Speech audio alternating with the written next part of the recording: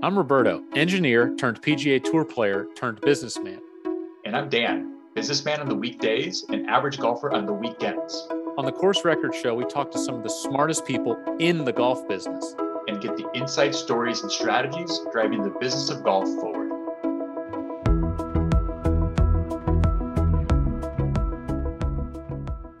Welcome to the latest episode of the Course Record Show. We started 2022 with predictions.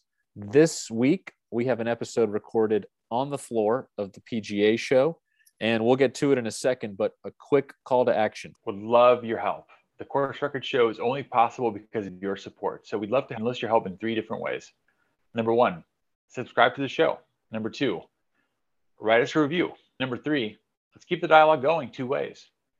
If you like what you're hearing or you want to debate us, find us on social media. We're pretty active on Twitter, and share with a friend.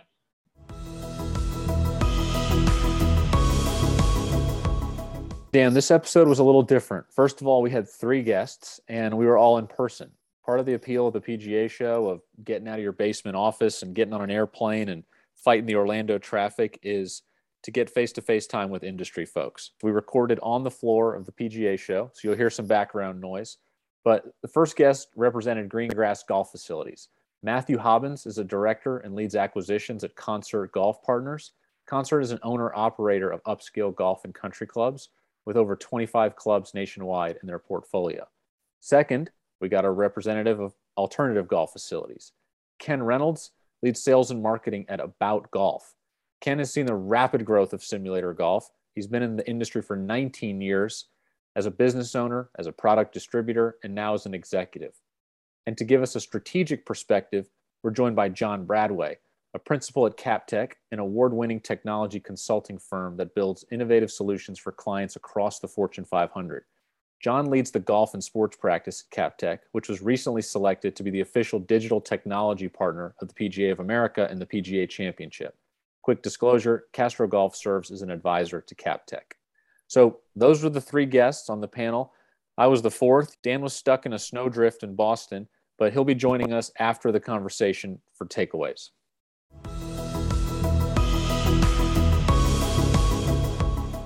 Let's get right into it. It's March 2020.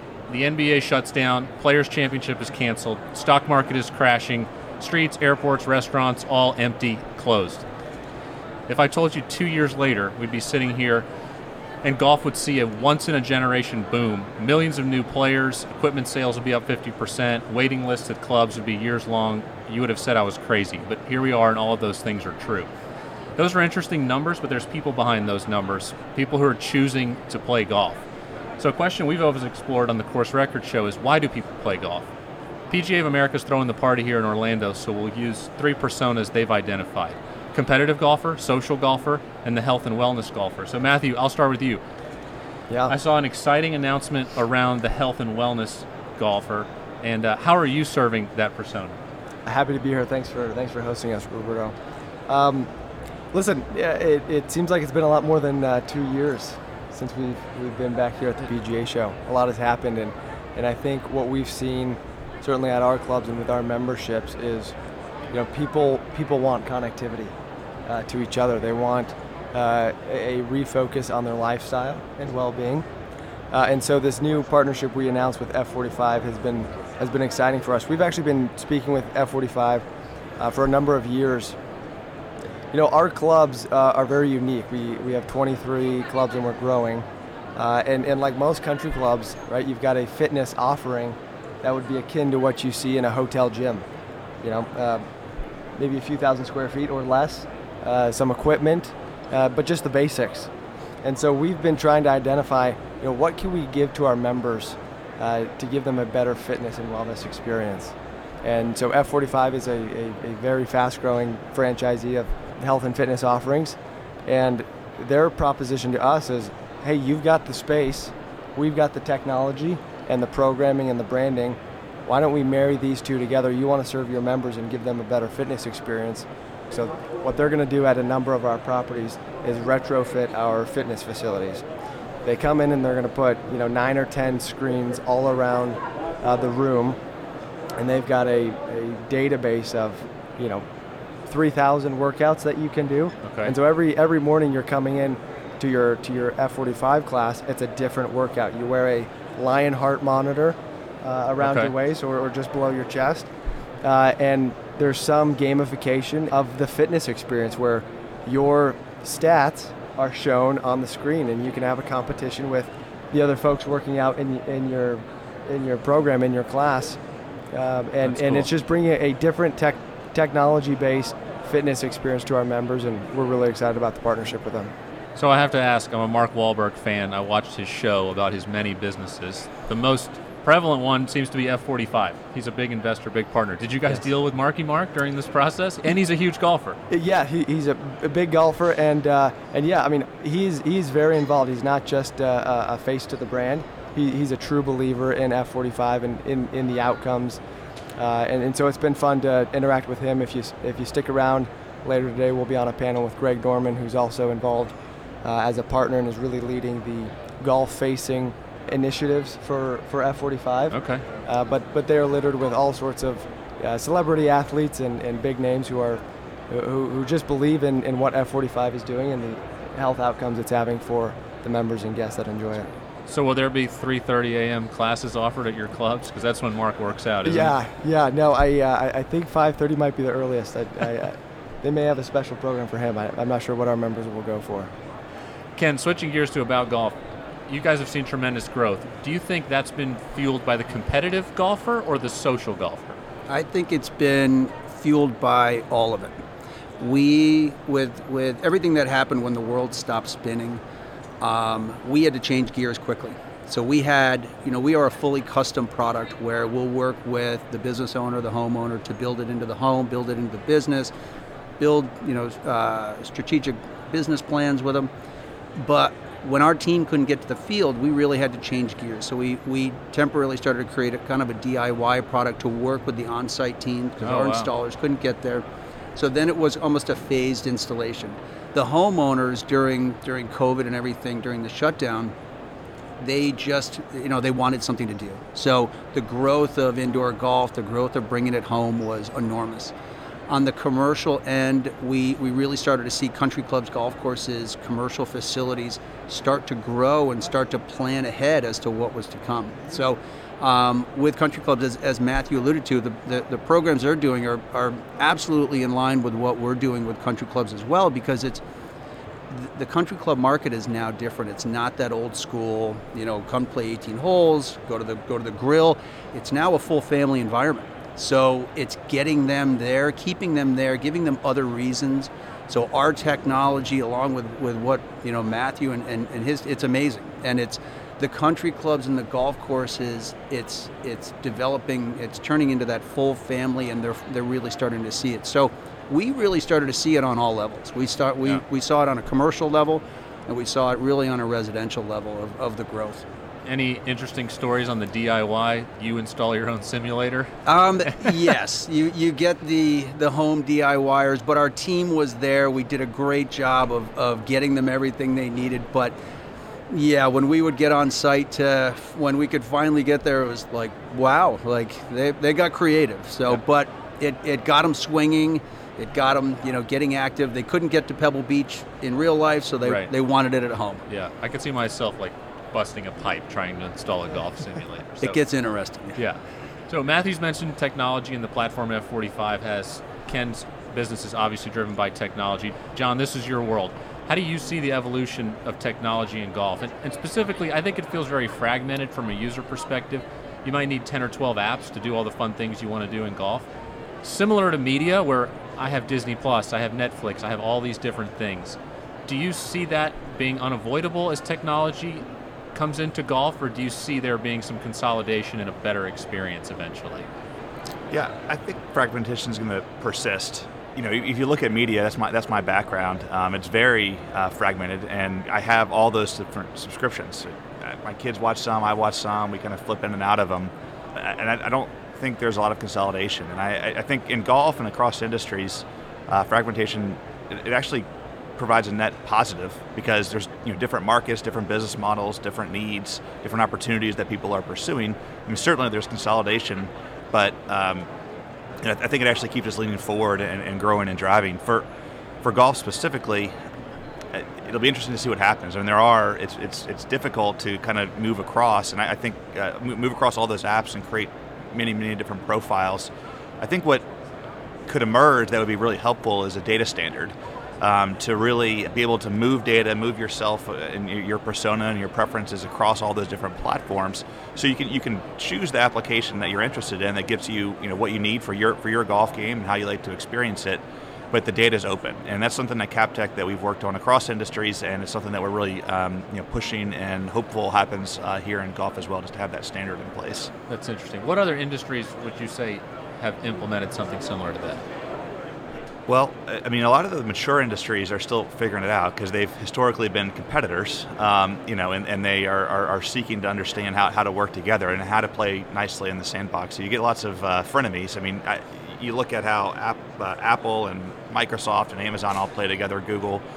They're starting to have some frenemy type relationships. You start to see it in industries like utilities, where they're a little more, they have monopolies within their franchise area. So you start to see some data sharing there, but other ones are still figuring it out. I mean, certainly retail, media hasn't figured that part out yet. Yeah. It's a long way to go. It's interesting. The parallels between industries always fascinate me. So, Ken, in our last episode was a 2022 predictions episode, and my absent partner here, Dan, said that something driving simulator golf, and he was very bullish on simulator golf, was he picked out two things: demonetization and dematerialization, which are fancy MBA words for it's cheaper and it's smaller. So talk about price trends for your product, talk about the actual equipment. How has that evolved? You've been in the industry a lot longer than most folks. How have you seen that evolve? Absolutely. When I first got into the industry and got exposed to it, it was a very tight niche. It was, a really single price point type of product. It was in the high 30s, low 40s, 1,000 range. Obviously, with technology, things getting, less expensive, we are really starting to see players in the game that it's a price point model. And I use the analogy of the car industry. You're going to get your first car and it's going to be X price, but as you start to move up, About Golf never really veered into the price point model. Our DIY product was there. It was that entry point to get our technology into the house. But then our team would come in and customize it after. But we've really maintained that high level of everything we do, from the customization.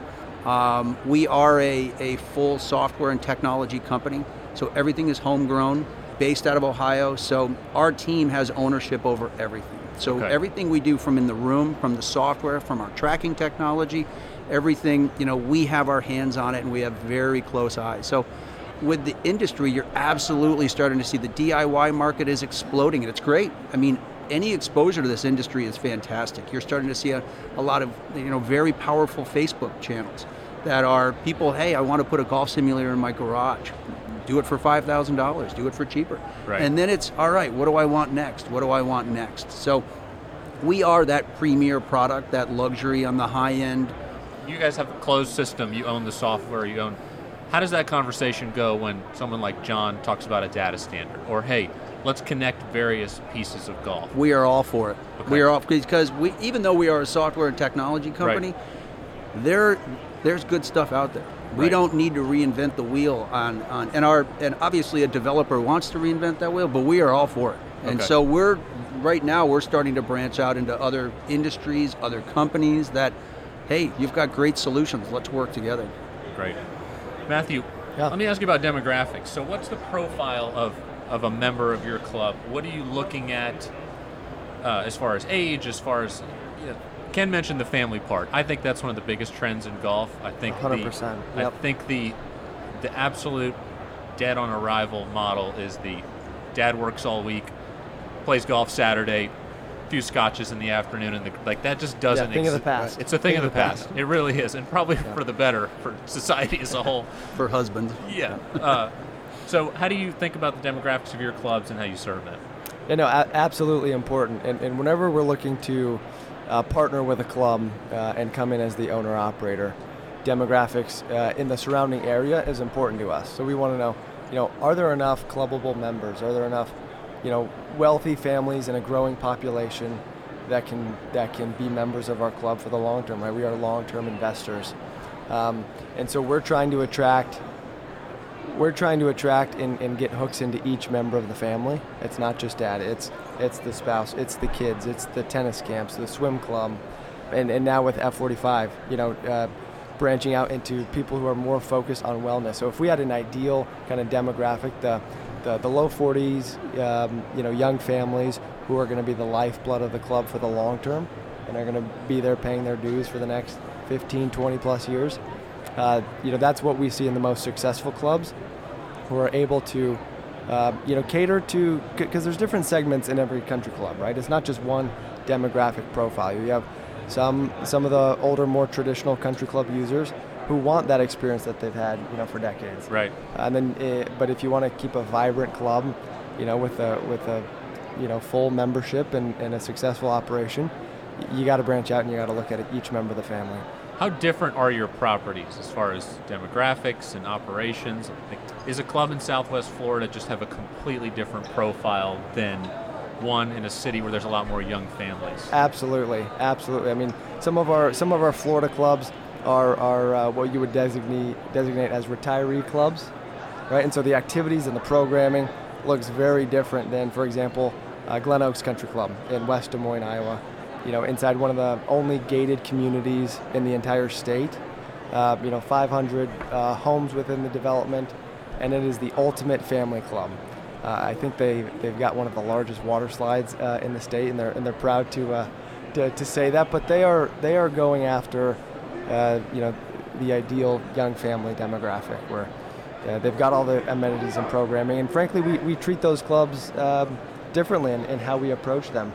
The cookie cutter model, where what works here, in Boston or Long Island or Des Moines, is not the same as Atlanta or Southwest Florida or other parts of the country. So yeah, very, very different, but some similar principles apply. John, Captech is a leader in data and analytics, but also has a big customer experience practice. How do you balance those two things in something like golf? Because I think sometimes technology can be intrusive, and then sometimes it can be additive. So you see projects and on both sides of that coin. How do you think that applies to golf? How do you see it? Well, first of all, we're starting to see them collide a lot. The customer experience around how you use your data, both internally and externally with customers, is changing a lot. So we're seeing a lot of opportunity across industry there. And golf, I think there's a huge opportunity. Golf is it's a great experience, but it's not very experiential in terms of how you think about digital and other areas of your life. Two things that we're working on or have seen recently in and around this area is on-course data creation. To really unlock some of these experiences, you're going to need data about your round and how you're progressing and how others around you are. But it's really hard. I mean, there's plenty of apps out there where you can enter in a gross score for tournaments or even just personal play, but it's hard. Roberto and I were out testing these out earlier this year, and we lost about 2 holes in capturing shot level data. I mean, it's cumbersome, especially for a high handicapper like me. When you have a lot more volume of shots, yeah, it's a lot of pulling your phone out and tapping to say where you are. So there's got to be some just usability that evolves in the data creation space to unlock some of these things. The second area is starting to just create an understanding of the why. Like, why do I want to capture this data? Why do I care? What does it do for me? So Captech has been working to, essentially digitize the long drive competition or the closest to the pin that you might experience in a charity golf tournament or a pro-am or member guest or something like that. And we're using a tool that we developed called ShotLander, which is it's a process where someone besides you goes out and captures the location of the ball on the course. And once we have that, we can do lots of things with it, from elite golfers and helping them understand their game, but also create these experiences around the closest to the pin. So that's an area that we're going to be rolling out this year across the charity and pro-am footprint to show it's like, hey, if you've got this shot level data and you hit one close to the stick, you move on and you go about your day and you have no idea if you're winning until you're back in the clubhouse. How do we create some ongoing engagement? How do we show you a scatter plot of where all those balls landed? How do we show you potentially a shot trail of the one that got tight in? Did they actually duff it and ran up there? or was it a beautiful flush shot, nice trajectory on it. So there's a lot that we think that we can do there, and use that as a little bit of a bailiwick to show where it can go and over time as data evolves. Yeah, I think the why is the big question. Like, does this make my experience better, or does it make it worse? And you're so right. We were trying to track some of our rounds and get some data. And second fairway, we gave up because it was like, I'm on my phone more at work, right? This is not what I signed up to do. So, Ken, similar question for About Golf.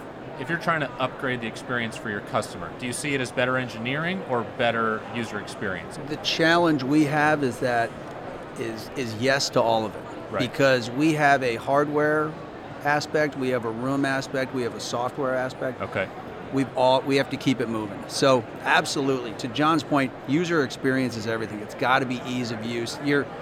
At the end of the day, you're out playing a game of golf. Last thing you want to be doing is fumbling around with a phone or anything. And we see that within the simulator as well. The user experience, what's compelling is the stuff that's easy, the closest to the pin.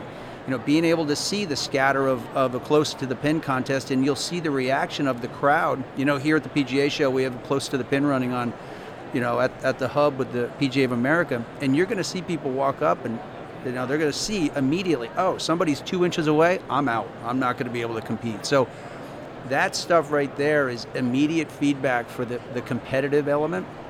But where we see our improvements is just ease of use. At the end of the day, if you're at a country club, if you're at an indoor golf center or in your basement with a scotch, you want to be able to walk down, enjoy a round of golf, or play some games with the kids, and just not be fumbling around with stuff. So we're staying on top of it. We've got some amazing things that are coming on our UX, UI.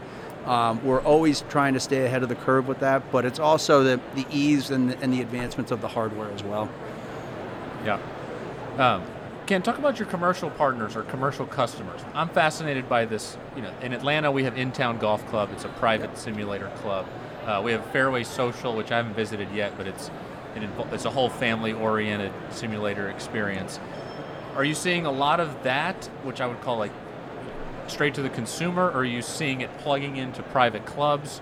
What do you project the growth for the commercial side? Office buildings? It's resorts? Yeah, it is amenity spaces as well. So you've got the vertical housing in the downtown like Atlanta, Boston, New York City, Chicago. Okay. You've got the condos. The basement is filled full of amenities. That's a huge growing market. Okay. But the commercial sector is kind of broken out in two ways. One is our private clubs, public clubs, but just what we call indoor golf centers or IGCs. And that's a dedicated facility that will have simulators, a bar and grill. Okay. To Matthew's point, and location is everything. And there are franchises, but what you do in a local area will determine the business. So the commercial operation, the one that's growing the most are the private, facilities of indoor golf centers, having a sports bar environment. But back to Matthew's point, the country clubs wanting to get the family in and keep them in year round. Where I am in upstate New York, the course is closed, so they shut down. Right. Those country clubs want to operate. Right. So adding simulators, adding technology, and enhancing the family environment is going to keep them there year round. Right. So it's all growing on all levels, but the commercial, we kind of break it out into three ways. There's the green grass facilities, the commercial, indoor golf centers, and then the amenity spaces. Gotcha. The amenities is one I wouldn't have thought of, but because I live in a single-family home. But 10 years ago, I was in an apartment renting, and if I would have, I went and saw different buildings, and that would have been a big time. It's an enormous sales pitch. Yeah, so would have been a big tool. It's very competitive too. And I think, the simulator space is it's a great showcase for how the game can change. My son goes on a simulator, and he loves to play Angry Birds. Yep. And and a purist would be like rolling over in their grave, but he loves it, and it's just expanding the game. It's just really cool to see. And it's the technology that's doing it, because that's what the generation, my son, when he started to play golf, he only knew what we called him a bubble golfer. He never played outdoors. Right.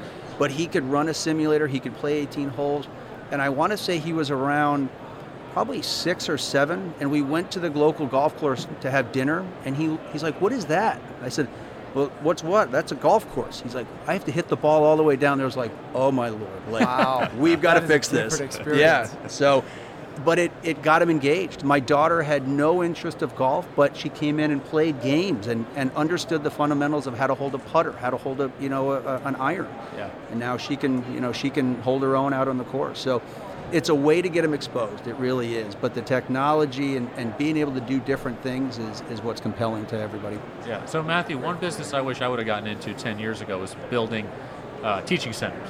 So Sure. every green grass club feels like, especially like the top 50%, have built even in Atlanta, we have great weather, it doesn't snow. Every club has built a 2 or 3 bay teaching center Yes. where rain or shine, you can give lessons, you can introduce people to the game. Are you seeing that at your clubs? And the next obvious wave to me is simulators. What are you seeing? Absolutely. No, we love when we go into a club and there's a teaching bay and teaching center already built. Okay. We've looked at building them if they haven't, because you're right, in the northern clubs where members are paying $600, $700, $800 or $1,000 or more every month when they're not using the facility, when they're not using the club. It's great to be able to help them justify the bill when you've got something for them to do in the winter to practice their game. And so as far as the teaching bays, a handful of our clubs have those, and they're great. They get a lot of use. If we go into a club that we purchase and they don't have a golf simulator, that's number one on the list. Oh, really? Yeah. We just have found so much value, even if they're not Wow. in a location where they shut down for the winter. We've just seen so much benefit from a member engagement and a member experience standpoint that the ROI is easy math to pencil. Right. Yeah. And it benefits all the other revenue streams, from food and beverage to club sales to lessons. Yep. We've got some people like to come and host their corporate outings or have their board meetings at our club if they're members of the club, and that's a great way to parlay the experience into it. Have a meeting, have lunch, and play on the simulator. Right. Yeah, and I think the decision to build these teaching centers before simulators, we're at the PGA show, PGA of America. I think that's the thought process of, if I'm going to add value to my golf pro, to the pros in my club, I build a teaching center. But we have a teaching center that we built at our club. I never really use it. If I want to add value to the end user, to the golfer, I think the simulator is more. And it's interesting. In my opinion, the teaching centers have come first, and the simulators will come second. So our Course Record Show is the business of golf. This is a more pure business question, Matthew. Yep. How do the economics work of a private equity fund essentially that owns golf courses? You come in, a golf course is looking for a buyer, maybe just treading on thin ice. How do you make the business more profitable than they were making it? Yeah, no, it's a great question. I would think of Concert Golf as a hospitality company, right? We are an owner-operator. We're in the business of providing great member experiences.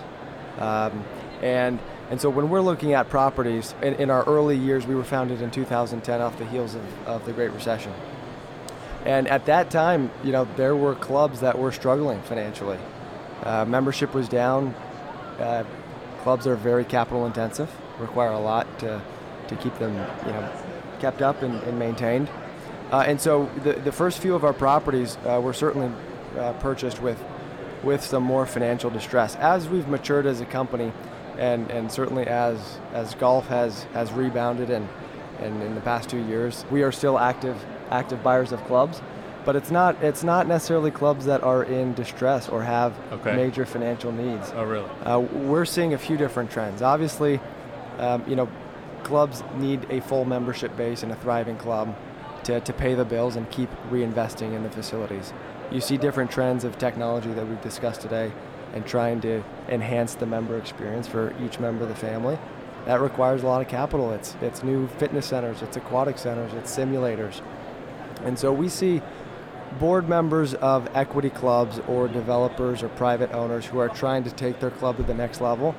Right? They can either do it themselves, pass an assessment, or raise debt with their membership, or they can partner with a group like ours who has experience, has a strong portfolio of clubs and has plenty of capital to transform their club. So, another trend we're seeing is from a governance standpoint. I think gone are the days, or they're coming soon, that members really want to be involved in the day-to-day management and governance of their clubs. Right? They want to eat, drink, play golf, hang on the simulator, go to the pool with their families, and be customers and enjoy their club without dealing with the recruiting and the funding and the oversight of staff. I think those are times in the past, and so we're seeing a lot of people who may be in great shape financially, but just say, I bought the club as a hobby, and it was really fun for a few years, but let's hand it to the professionals and just enjoy our club. Yeah, board work at a club is a full-time gig. I mean, like the president of a club that's member-owned, I don't know what the hourly commitment is per week. And they don't pay well, by the way. No, neither is the appreciation, right? No, exactly. It's a thankless job. Right, exactly. If you put Pepsi in the men's grill, half the members are mad that they want Coke. 300 bosses. Right, you have 300 bosses. Yep. And you have all those bosses, anyone that's a member of a club is successful in their own right. They all think that they're, just because you're the best lawyer in town and you can join a nice club, it gives you the right to know what the bunker sand should be like. It's just a thankless. Exactly. It's a thankless job. So, John, I know Captech is really excited about the digital technology partnership with PGA of America. It was announced last week. It's a multi-year deal. Tell us about what is that going to involve for PGA of America members, like we talked about previously, and then the end user, which is golfers. What are you working on with the PGA of America? Yeah, absolutely. So first of all, we're really excited about the announcement and the opportunity to partner with the PGA and the members. I mean, it's a great organization, and we're really honored to be part of it. It's interesting here at the show. I was here a couple years ago, and there was some talk of technology, but this time around, it's basically a majority of the conversation. I mean, like what we're talking about today, you walk the floor, there's just a lot more tech here, and it's really cool to see. Potentially this could be the future of this conference, is around how technology changes the game. So we'll obviously be a big part of that. The product and innovation teams at the PGA are driving this, and they've got a great vision. We started to talk to them around the use of and the creation of consumer data for the members to use to better understand the audience, market to them, create products around it. We've also talked about they're building a big center in Frisco, kind of the coaching center, to show how technology can be used for the golfers and for the members. So we're excited to learn more about that and dig in. And we're also looking at just some general digital tools, revamp things in that area that, again, just build the game, grow the game, make it clearer, more transparent, all those types of things for what the PGA does. So we're really excited to get started. I mean, we foresee bringing all of our capabilities to bear across customer experience, data, systems integration, technology development, management consulting, visioning. All of those things are on the table, and we're really just getting started. So really looking forward to lean in, and the show's been a great way to kick it off. Yeah, I think the Frisco project is going to be a big story in the next 10 years in golf. You've got 2 courses, multiple major championships being held there. The innovation and technology hub or teaching center of the future is going to be built there. I think that's going to be really cool, and that's definitely in its infancy, but it's going to be a great story to follow in the business of golf over the next 10 years. So, good deal. Anything you guys want to ask each other, or any topics you think we should have surfaced in the time you've been here in Orlando? I've got a question for Ken on the mix of DIY, that's what you referred to, home installations for residential users and commercial users, whether it's hotels, amenitization of apartment communities or green grass complexes like ours. What is the mix shift now for About Golf, and where do you see it going in the future? So our home installs are, the DIY thing was a temporary thing we did during COVID when we couldn't get to the field. Our home is something that will work with the contractors, the architects, the interior designers, however deep the client wants to go, and then we'll handle all of that white glove service. So the blend between home installs and commercial, we're about almost each quarter about evenly. It's an even break. That's nice. Number of simulators that go in. Obviously, it weighs heavier on the commercial end because you'll have a commercial client that'll have, a golf course will have 3 or 4, or an indoor golf center will have 10 to 15. But the number of accounts, we're pretty evenly based each quarter on who we're working with. The home installation is a much longer process. It's not a colonial cookie cutter like I live in. I'm building a house, it's not going to be done for 2 years. So we have a very long sales process of keeping the client informed, technology changes, keeping up with everything. So we work with them on all levels. It's not just, hey, give us an empty room and we'll fill it. We want it to become part of the home. And they really have started to climb onto the main floor of the home because they're using it for, home entertainment, computer, television. It's a big theater room as well. Yeah. So, but we're seeing an even break on that. What's the consumer profile of the homeowner? And if you could answer that in a way that aligns to my household, I'd appreciate it. I'm trying to sell this in. Yeah, we will sell it to everybody. So it's and we're seeing it really on all levels. It's not just for the ultra wealthy or anything like that. It's somebody that wants to have that experience in the home. It's a $40,000 investment, but okay, they didn't buy the sports car. We now have this in the home, and it's now it's beyond a home theater, it's beyond a golf simulator. It's a multimedia platform for gaming. The core is golf, but it's also a big theater where roll the Peloton in, do karaoke, do whatever you want in this space. So we always started in the basement. We're now seeing ourselves on the main floor. Oh, wow. Because we're having a party, the kids want to use it as a computer, they want to play Xbox on it. So we've got a full integrated multimedia platform that's just plug and play. Any home office installs? Tons, especially with COVID and everybody being home. We have a big curved screen solution that can wrap around you. So we have it here at the show, and it's a curved screen that can ultimately create a mega control center for you. Wow. And I think you made a good point about the sports car. Well, one, a sports car is something only one person can enjoy, or two, not the whole family. And then a lot of the COVID golf boom, I think, was, hey, I was going to take my kids on a 10-day trip to Europe this summer, or we were going to go to Hawaii. And, our big splurge this year was going to be travel. Yep. And all of a sudden, that budget line item went away, and they had capital to spend on these. And everybody's investing in the home. Investing in the home and experiences local, which are country clubs, right? Like an initiation fee. I mean, I don't know. What's the average initiation fee at one of your clubs? Yeah, ballpark. Between $15 and $25,000. Exactly. The max being $75,000. So it's a hefty investment for a lot of people. It is a hefty investment, but that price point too. If you have a family, as expensive it is now to go skiing, to go on a trip, like that's the price of a big family vacation. And that's where we saw the boom was the golf course and country club, because people weren't traveling. Right. So the quick acting country clubs and golf courses were like, we need to get them here. And that we provided social distancing, solutions for the bays and all that, but it was, all right, we now have a place to go with the family. Okay. And so it's absolutely, it's not just for the ultra wealthy. We're seeing everybody take advantage of it.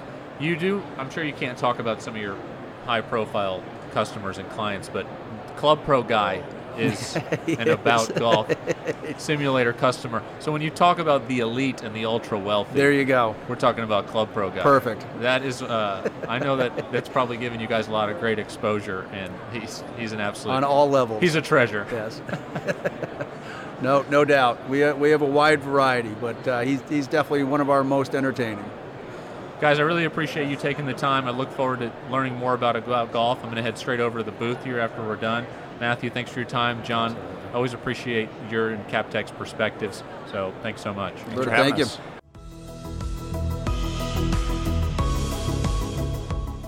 All right, Dan, 3 unique perspectives on the business of golf. What were your thoughts listening to our conversation? That was a cool conversation. I mean, not only was the conversation great, the buzz was palpable in the air. The show was alive and well. This was your second time there, Roberto, if I'm not mistaken. What did you think of it? Literal buzz on our audio recording, but that's what you get when you go live, right? It was my second time there. Last one was right before the pandemic, and it was different, but I thought it was a big success. You had less vendors and less golf pros, but all the industry people were there. And for course record show purposes, the business of golf, a lot of energy, a lot of people representing different golf technologies, different golf organizations, different golf companies. So I would say it was more business focused and less merchandise focused. It used to be called the PGA Merchandise Show. I think they've shortened that to PGA Show. That's interesting to hear about the evolution of it. So walking the floor there, what kind of trends or bets clearly emerged in the business of golf? Dan, like I said, there was less merchandise, but a lot of technology, specifically putting technology. Simulators are really a pretty mature technology, but figuring out the putting as you get closer to the hole has always been a challenge. And there were some really cool solutions. Second was PGA Frisco. That was a hot topic. You know, PGA of America is moving their national headquarters from Florida to Frisco, Texas, building 2 golf courses, big Omni Hotel and Resort. They're going to host, I think, 10 major championships are already committed. So there was, I think, a bit of a reveal around what the headquarters will look like, what the golf courses are going to be like. So a lot of buzz around PGA Frisco as well. So those are my overall thoughts on the PGA show. But let's get to the conversation. What did you think about our panel? What did you think about the topics covered? What jumped off the page? Well, my thought was I wish I'd been there, but I wasn't. You were missed. You were definitely missed. Gosh, but I appreciate you flying the flag down there. Let's start with going back to our predictions episode. I'm super bullish on simulator golf, and we talked a lot about that last time. But I have to say, I am more bullish after hearing this episode. Really? I mean, hearing Ken from About Golf was fascinating, and him talking about a completely different breed. Like when he painted the picture of what he called the bubble golfer, the person who's only played golf in the simulator and didn't know what the golf course looked like. Yeah. That was a eureka moment for me. Yeah. That was an extreme I wasn't ready to imagine yet. Yeah. And I recognize that's not a majority, but thinking of the home and the simulator as an access point to golf, and when they get you so far into your life cycle in the game before you hit the green grass, was fascinating. I thought of simulator golf as a complement to green grass. This kind of flipped that on its head a little bit to me. And I thought that was really, really interesting to see. And I, hearing you say technology was a big trend at the show, I think we're only scratching the surface on this stuff. You're exactly right. We've always thought of it as the golf junkie wants to add simulator golf to his life. And you're right. Totally different take on it, that people could enter the game that way. And the other thing I thought was interesting was how they've moved from the basement to the first floor. And I'm sure that's not the rule still. I think most of these are still relegated to the garage apartment or the basement. But thinking about it from a whole family perspective, about a full multimedia experience, if you start to think about AR, VR, and wearing goggles and the cool things that are coming down the pipe, not from golf companies, but for media companies, this simulator room has a lot more appeal, right? And they might have a huge leg up in installing these things in homes. And 10 years from now, about golf might be about media. And every cool new house is being built with an immersive multimedia room. Anyway, it just gets my wheels turning. It's pretty cool stuff. Yeah, and it starts there, but it doesn't end there, right? The simulator as a country club, appendage, or as a big selling point for apartments as an amenity, like that those points that were covered off were super interesting. I thought of those as very ancillary use cases for simulators, but they're clearly not. Like a lot of clubs here where I live have simulators in the winter. And those are booming. So it's really interesting to see that that's growing as a trend, and that's the number one thing that concert golf would do. If they see a club with that one, that's first order of business. Stick the simulator in there somewhere. So just fascinating to see how that's the green grass and simulator experiences also coexist so nicely. Yeah, they're definitely merging, and that's where my first point to John about how do you merge these technologies? Because you mentioned it. Physically, they're starting to merge. Green grass golf, next generation experiences. And the data standard, that would be great. It would be great for everything. I spend half my day authenticating and logging into things, right? It's a never ending. And that just needs to happen across various industries, golf being one of them. It's definitely the next frontier in customer experience, right? No, I agree. I mean, we talked to Jihei Lee in episode 7 from Sportsbox AI, And I know she was featured, and the company was featured prominently at the show in terms of how you capture specific measurements about your swing without all the appendages and all the different sensors you would otherwise need to have. So that's a very clear use case around instruction, technique, etc. Like, are there other use cases for data that you see being just prime for really taking off this year? Well, I think shot level data is going to be a big one, right? What the tour's done with ShotLink is really cool, but capturing this data, like John mentioned, is really, really difficult. But like all technology, it will progress, and we'll look back and just think it was completely archaic the way the first attempts at it, like anything. But that's one. Yeah, I know. I work in tech. I love data. I work in data, but collecting it really is a bear. And I've wanted to do more to collect my own information. So anything that helped me get more stats on my game without the burden of punching in a bunch of stuff has got my attention pronto. Yeah. What else? Let's talk green grass. I was super fascinated by Matthew from Concert Golf and the model that they have in terms of acquiring and managing and running green grass clubs. I know you asked the question because you and I were talking about this. I think we both had the assumption that they were buying distress clubs in needs of turnarounds, etc. But that wasn't the case, was it? No, it wasn't, and that surprised me, and it was interesting. But I think I'm going to buy one story he was selling, and I'm a little skeptical of the second. I definitely buy the single owner who built a golf course as a pet project or tied it into a real estate development, wanting to unload the ownership and operation of that golf course. I'm more skeptical of the member-owned club that is on solid financial footing, wanting to sell and give control of their club to a equity fund. I totally agree that the board of directors are sick of running their club and that they want to enjoy their club and not work at their club. I totally see all those things. But at the end of the day, when you sell, you give up control. And you have no guarantee that the next guy is not going to bulldoze your back nine to put in a super Walmart, or, that's an extreme case. But so Matthew has to do a hell of a sales job to get a solid financial member-owned club to sell to him, in my opinion. Yeah. Who knows what kind of contracting goes in to prevent some of those scenarios from going in. But I hear you. Yeah, you do give up a ton of control.